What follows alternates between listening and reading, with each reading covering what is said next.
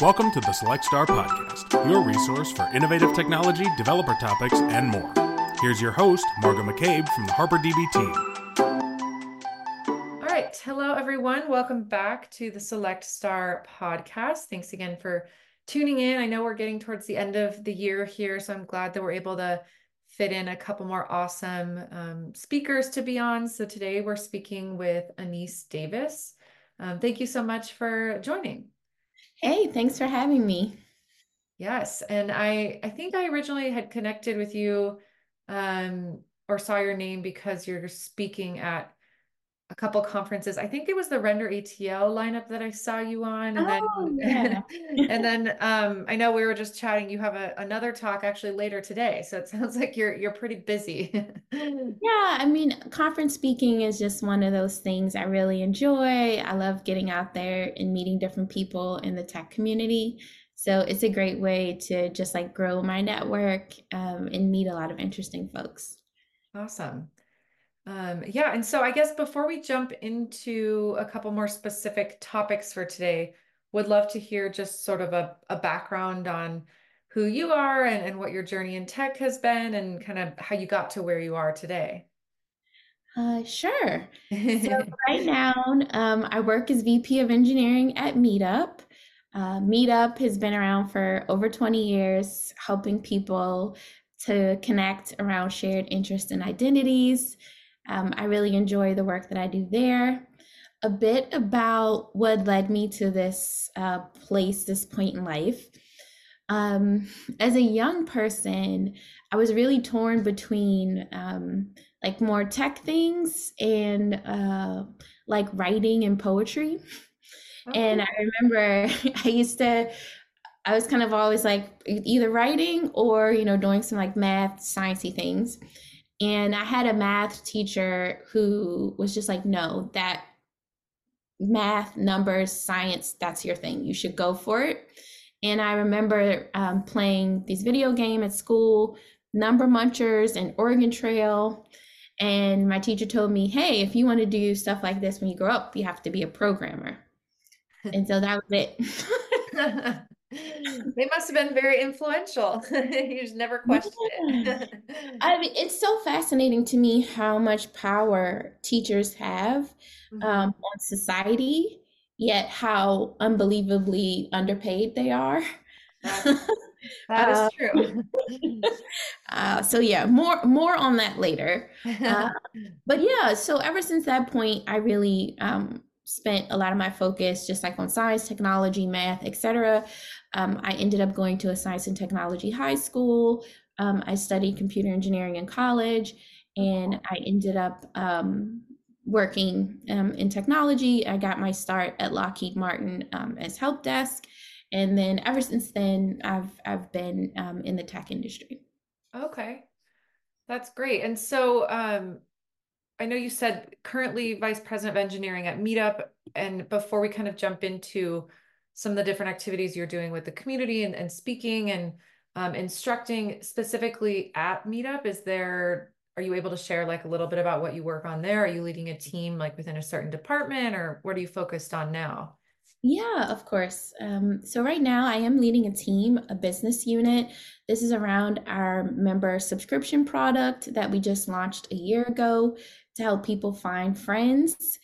This was really new and challenging for me. I've done a lot of software development over the past 20 years, but this was the first time that I've been accountable for like a business vertical and had to learn about EBITDA and CAC and all these other finance and accounting terms that I knew nothing about. So that's been very fascinating, albeit somewhat boring to learn to learn about those things. But it's been amazing to help build something from scratch. And I believe it has a huge future and opportunity at Meetup. Mhm. Besides that, I do my VP of engineering responsibilities, more traditional things like helping with production incidents, making sure we're compliant, handling different contracts, participating in reducing hosting costs like so many other engineering leaders these days. Hmm. Uh, so that part of my job hasn't gone away. It's just less of my day to day. Okay. Interesting. Well, yeah, sounds like you have a lot of different things on your plate. So as you said, even if some of the things you have to learn are a little bit less exciting, at least your day to day is probably involved in a lot of different things. And so it doesn't get too mundane. No, it's definitely something different every day. Yeah. That's what I love about working at a small company. But it's interesting because more and more people I talk to, allude to the fact that like sometimes you can still work on a small team or within a small department and still have that effect of like wearing lots of different hats and learning all different things and Hmm. not being just pigeonholed into one area. And it's cool to see that really in tech happening a lot where there's this cross functionality between different teams. Yeah. Um, and that way probably makes it easier for people to transition if they want to, which I know is something that you Mhm. help folks with. So Yeah. yeah, I saw that. I think the talk you're doing later today and something that you've written about and talked about is helping folks in the tech industry either excel within their current careers or get into tech or make Yes. a change. So without giving away all the secrets, I'd be curious of what some of your like high level sort of tips are in that space or some of the biggest mistakes that you see, things like that. I'll say, okay, so I love this question. And one thing is people try to build their network when it's too late. So I'm a strong believer in build your network before you need it. It's like Okay. they're out of work and now all of a sudden they're like trying to network and like make connections. And it's like, no, you need to do that when you're perfectly content and fine in your job.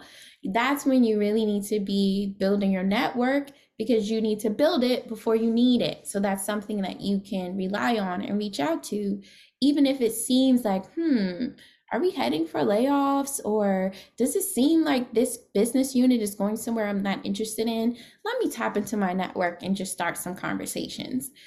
So that is like one mistake I see people making time and time again is neglecting the building of their network before they need it. Yeah. No, I think that's a really good point. And it's probably something that for some people, if they don't have those really outgoing traits or if they don't come from like a business development background where you're really social and like constantly going to events, that maybe that can seem really daunting in a way, but I'm sure there's different ways to do that and to kind of like keep connections you've made over the years. And even if it's just like sending someone a quick email like hope you're doing well or whatever, it doesn't have to be that you're like constantly out and about seeing these people face to face. There's probably different ways to do it. Oh, yeah, definitely. There's so many techniques that I use. I know it's ironic because I really do enjoy speaking at conferences and meeting people, but I'm an introvert.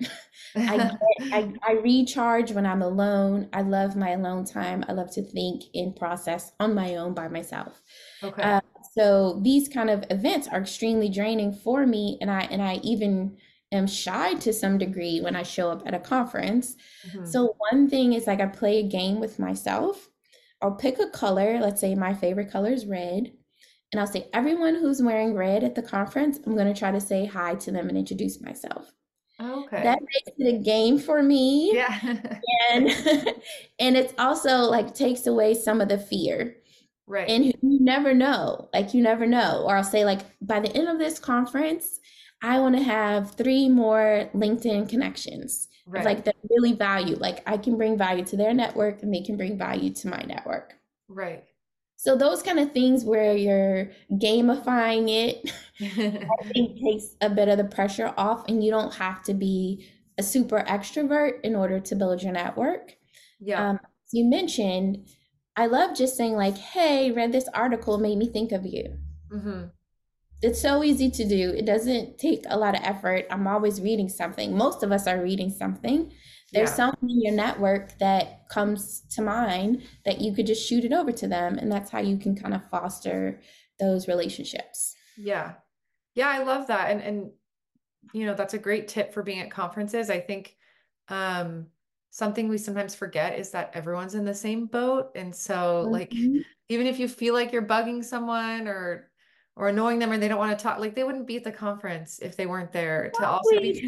chatting with people and meeting people Yes. and even if it's not the topic that they want to be talking about, or like not an area that they specialize in or whatever it may be, or if like they're trying to sell you something, like you can still get to the bottom of all of that and just kind of Mhm. initiating that conversation. I think the other people more often than not would be really thankful as well.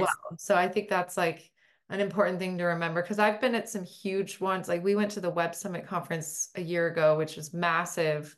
And at times it was so overwhelming and felt like being at like Disneyland or something, because there were just so many people and so many Wow. places. But I found this like cafe corner where it was quiet and like people were sitting down and relaxing and maybe catching up on emails. And I was like, okay, this is a good place to start. Like just sit down next to someone, get the conversation going, and like see what happens. Absolutely. Absolutely. Yes. I love that. Um, and then I'll say the other thing that, like, kind of going back to the original question around other opportunities for people, the other thing is tying the work that you do to business impact. Mm-hmm. When I'm constantly helping people with their resumes, and especially for tech people, they tend to just state what they did. Like, I migrated this system, I implemented this. And what's really important is what was the business impact of that activity, and Right. how did you do it? Was it something clever or unique or cost efficient or whatever it is about the way that you implemented it? Plenty of people can implement things. That doesn't help Mm-hmm. set you apart from other engineers. What would set you apart is if you did said technical activity by taking advantage of an up and coming, let's throw the word out there, AI technology, and you helped open up a new multi-million dollar line of business for your company. That's incredible. That's impressive. But that was the result of your work of implementing something. Mm-hmm. And most engineers, especially, they leave it at that. Right. Yeah, that makes sense, especially if you are working on the software or like the tech side of things. You might feel like you're very early in the pipeline of how that led to said Mhm. opportunity or new customer or expansion. But even if what you did was one part of it and there were many other people involved in other moving parts, like you can still say that this Yes. is what that led to, and like this is why we worked on that, and this supported this many customers. So I'm sure that some people maybe are worried to like claim too much, that Mhm. that what they did was too much. But I think that is really important to be able to see both sides of it, of like, why are we doing what we're doing, and why do we spend all day fixing this or doing this, and Yeah. what's the ultimate end goal for the company. It's not just like businesses want to pay us to have fun and code. It's Yeah. all it's always some, business outcome. It's almost always something related to money. So just like you really have to think about it, and how is the work that you're doing contributing directly to a business outcome? Mhm. Um, I used to do a lot of work on apps, and I could say my work, I addressed whatever, let's say 75% of the high priority bugs, directly leading to a 52% increase in our App Store rating. That's incredible. Like, Yeah. oh, wow, that's something that business people will understand. What did you do? You fixed bugs. Yeah. Yes, that is what you did. That is important. That's great. But it's you did it for a reason, to Yeah. achieve business outcome. Yeah. So like, kind of always saying to yourself, why do they have me doing this anyway? If maybe you're not sure, ask someone, why Yeah. is it we're focused on doing this? Oh, this ties back to our EBITDA goals for the year, whatever. Yeah. Just there should always be a reason why Yeah. people are doing what they're doing. Yeah, exactly. And it seems like that's a good thing to just sort of keep track of. As you said, even if you're not looking for new opportunities, like even when you're in a good place, just keep track of that somewhere, some list of like your KPIs and your achievements, so that you're Yes. not like scrambling, going back, trying to think back a What did year, I 5 years do? of everything you did, and then having to go ask someone like, why did we do that thing 4 years ago? Like, it's probably good to just a couple times a year kind of think about your achievements and what are you proud of, and sync with your team on, if, as you said, if you're not sure why you did something, like those are great questions to ask. Yeah, I was in the habit at one point at the end of every month, I would do a mini retrospective with myself. Like, okay, what are the top things I achieved that I'm proud of? how was my life? Was it balanced? Was I spending time with my family, my friends? Was I balanced financially, etc.? And that really helped me because when it comes time for me to do these reviews or performance cycles, I already had the list of 10 things I was super proud of every month. Mm-hmm. And it's just like, oh, let me go back. Let's look at my list. Oh yeah, I did do this. Oh, I did do that. Yeah. And I just think the process is helpful even to reflect back and say like, okay, what was I hoping to achieve this month and did I do it? If not, what got in my way? What can I do better next time to like overcome these obstacles? And it's not only about work. There's so many other things. Like I might say, I want to make sure I write one card to a friend every week. Okay, how many cards did I actually write and mail out? Okay, what stood in my way? You know, those kind of things where you just want to be a well-rounded person. Yeah. Yeah. No, I think those are great reminders. And it kind of all comes back to what your first tip was of just make sure that you're setting yourself up for success at times when you're not needing it and when you're doing well so that you're not like scrambling when the Yes. time comes. Cause I mean, I'll have people reaching out to me on LinkedIn that like, I don't think I've ever even met. I mean, obviously we all have tons of connections of people we haven't actually met and they'll Yes. be like, I'm looking for a role if you know of anything. And I always like, my heart goes out to those people because I'm like, you must be just kind of blasting like your whole network. And I'm sure I would do the same thing if I was in that position. And I know that there's so many layoffs happening right now, but yeah, if Right. you can at least have like 5 really solid connections and then maybe like 10 really solid things that you achieved and like stats and things like that, you're already just going to be ahead of the curve when that time comes. Definitely. Definitely. That's awesome. And so on top of, I guess, doing these sort of community talks that you do, and it sounds like you maybe mentor some people and are helping, as you said, you're looking at resumes all the time. I saw that you're also a LinkedIn instructor. Yeah. I know LinkedIn has different courses and like certifications that they offer. So I was just curious, is that in the same realm where like you've built courses that people can take related to these topics, or is it like engineering topics or? Yeah, I've actually been creating courses for LinkedIn Learning for a while now. Okay. And I'm at this point, I think I have about 11 courses. Oh, cool. And most of them I'll say like are related to either Android development, technical communication, or just the fundamentals of programming and software development. Okay. A lot of people want to get into the software industry and they know the word code, and they picture, like in the movies, clack, clack, Yeah. clack, clack, clack, clack, like we're hackers, we're all, Yeah. pajamas, we're Just all hoodies. ones and zeros. Yeah. Yeah, and that's just, obviously that's not reality. So like what is it though? How do you what is software development in the first place? What is code? How would someone go about writing code? So I have a few courses to just kind of like break down the basics of software development and programming. That's that's awesome. Sorry, my dog is barking. There must be someone at my door. Okay, I've got 3 dogs. Oh, really? Trust me, I know. That's awesome. Three, that sounds like a lot. They must be really well behaved. No. At times. Right. But anyway, sorry for that interruption. But yeah, that's really interesting. So when it comes to when you first got started with building out these courses, how does it work? Like, are you, is it just kind of like, can you get side revenue from this based on people paying to enroll in these, or is like Meetup Yes. sponsoring these, or how No, no, no. at Yeah, all? yeah. So this is separate. This is a separate revenue stream from Meetup. Yeah. Um, so you get residual income. It's Okay. based on the views of your course. So every month they'll just like cut you a check Oh, based on cool. like views of your course. You get some percentage of the overall like LinkedIn Learning subscription revenue. And the process of building a course can be somewhat stressful since I still have a full-time job. There Yeah. are a lot of instructors, like that's what they do, or they do consulting Okay. on the side to supplement their income.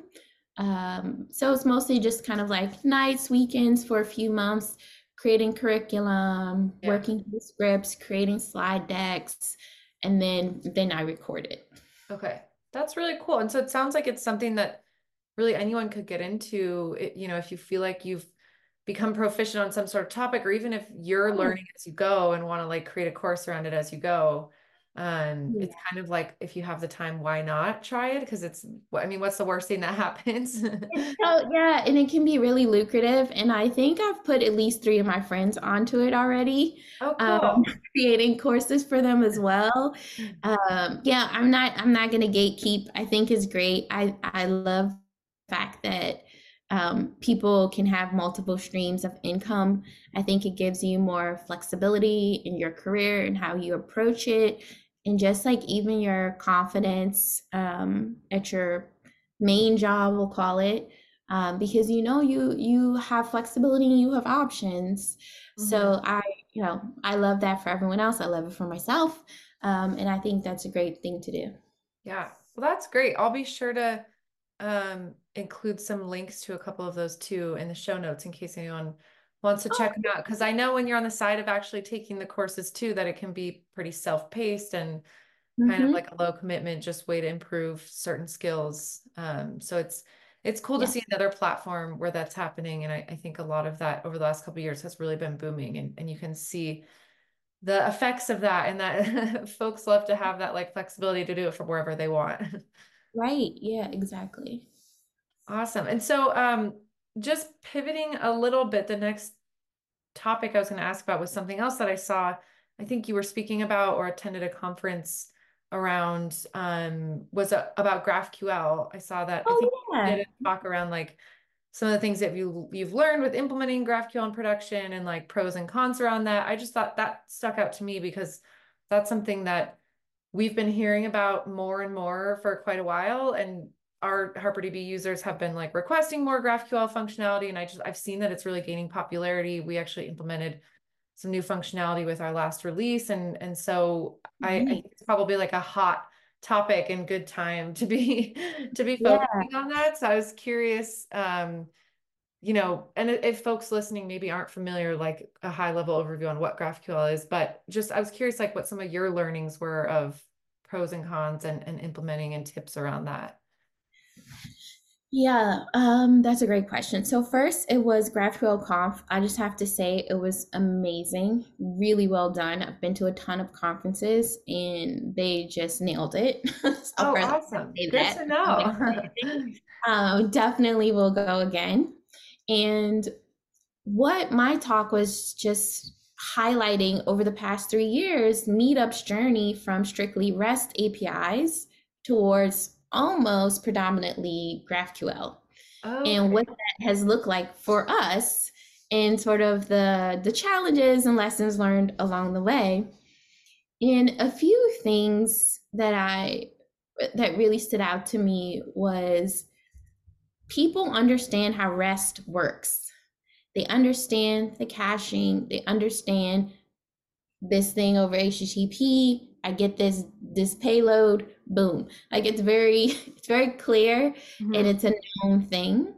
I feel that with GraphQL, there was more nuance, and there was no one person in the company who understood how all of it was connected. Specifically, Okay. I'll give you just like a really concrete example. Let's say I was like, all the information about an event happening tomorrow. On a REST API, it might hit this GET request slash event slash ID, and it gives me all this data about the event. Even if maybe on my web page, I'm not showing all of the data, but hey, I'll just take out the bits and pieces that I want from the JSON and then I'll display it. GraphQL is slightly different. GraphQL is saying, hey, I want this data about a particular event. Now, GraphQL says, great, give me that. Now I'm going to go off, and one by one, I'll see where this data is available. So you want the title and description? Okay, that's available here. You want a link to the attendees? Okay, that data is available here. Then it puts it together for you and sends back exactly what you asked for. Okay.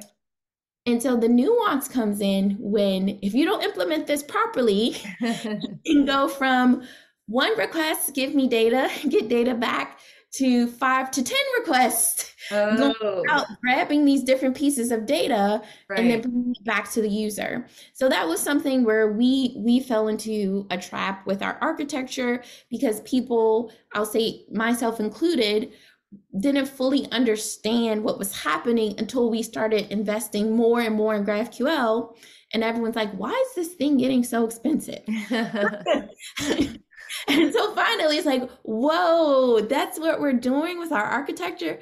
This is not how, and this is not GraphQL's fault. This is an architectural mistake, is what I would call it. And so Right. just kind of understanding when you're embracing these different technologies that are fairly nascent, you really want to make sure you have like your observability in place. You want to understand, well, why did the price of our hosting costs go from this price to this price? Oh, look, it's increasing steadily over the Right. past few weeks. You should investigate.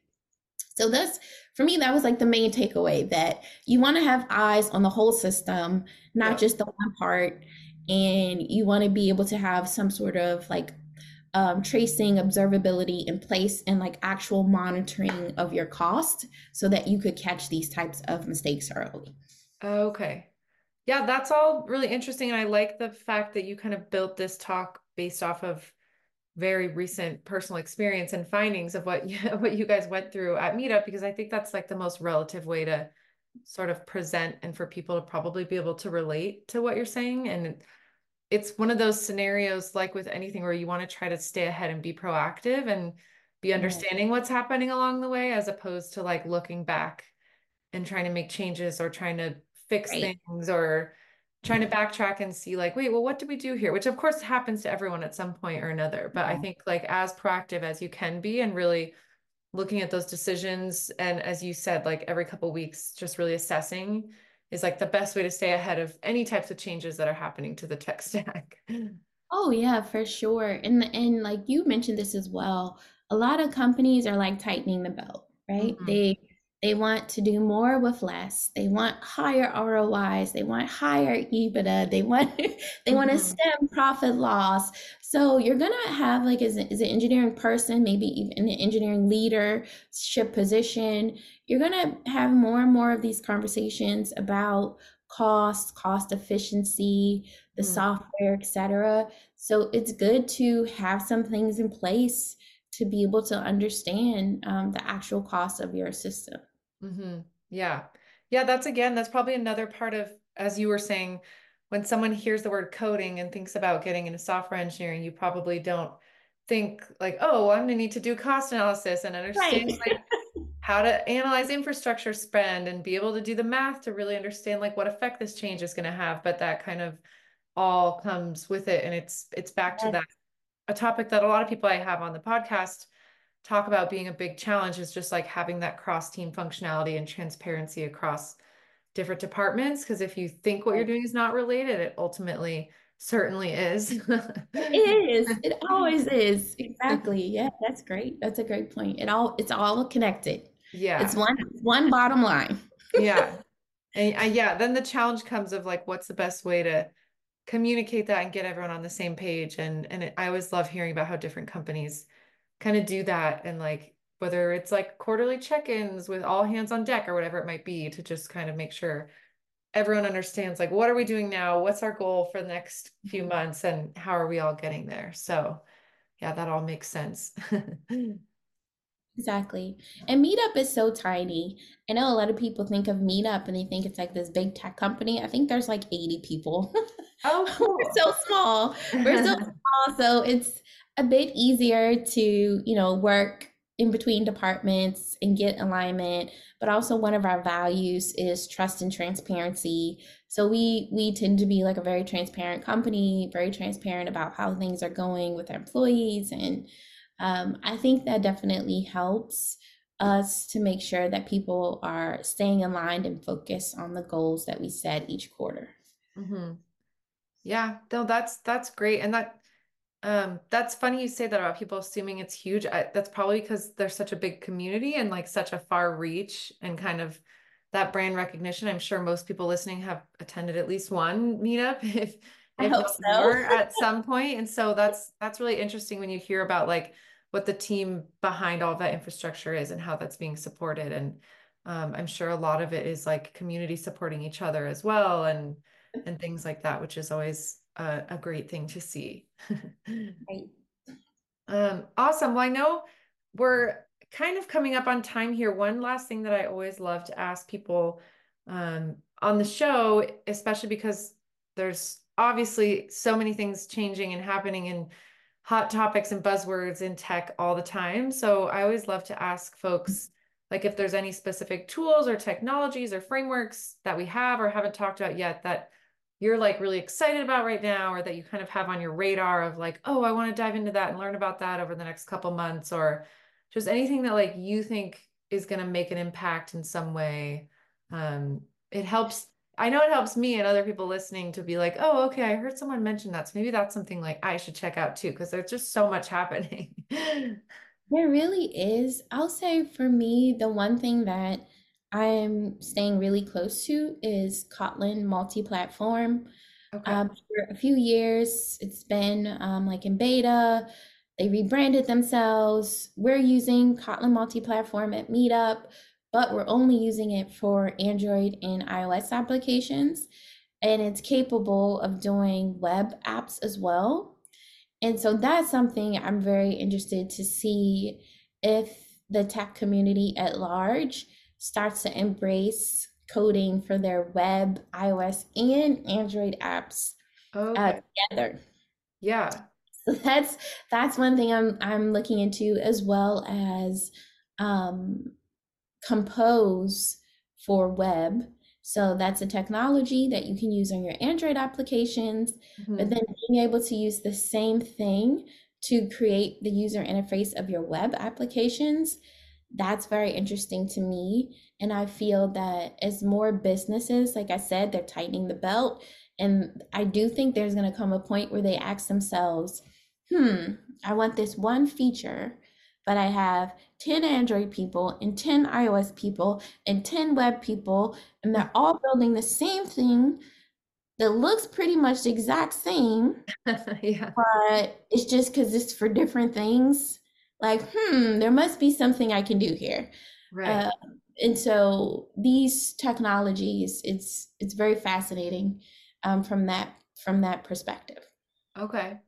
Yeah, I love that though. And those are a couple that I haven't heard anyone bring up in a little while. So I like having some more unique responses. I mean, a lot of people will say, I know it's cliche, but like these AI technologies or whatever it might be, because that's, some of the things everyone's talking about, but I like the sort of practical looking at what tools are going to make my life and my team's life easier and more streamlined and more productive as we move forward. And I mean, that's the whole goal of pretty much all technology, isn't it? Is making things easier. Yeah.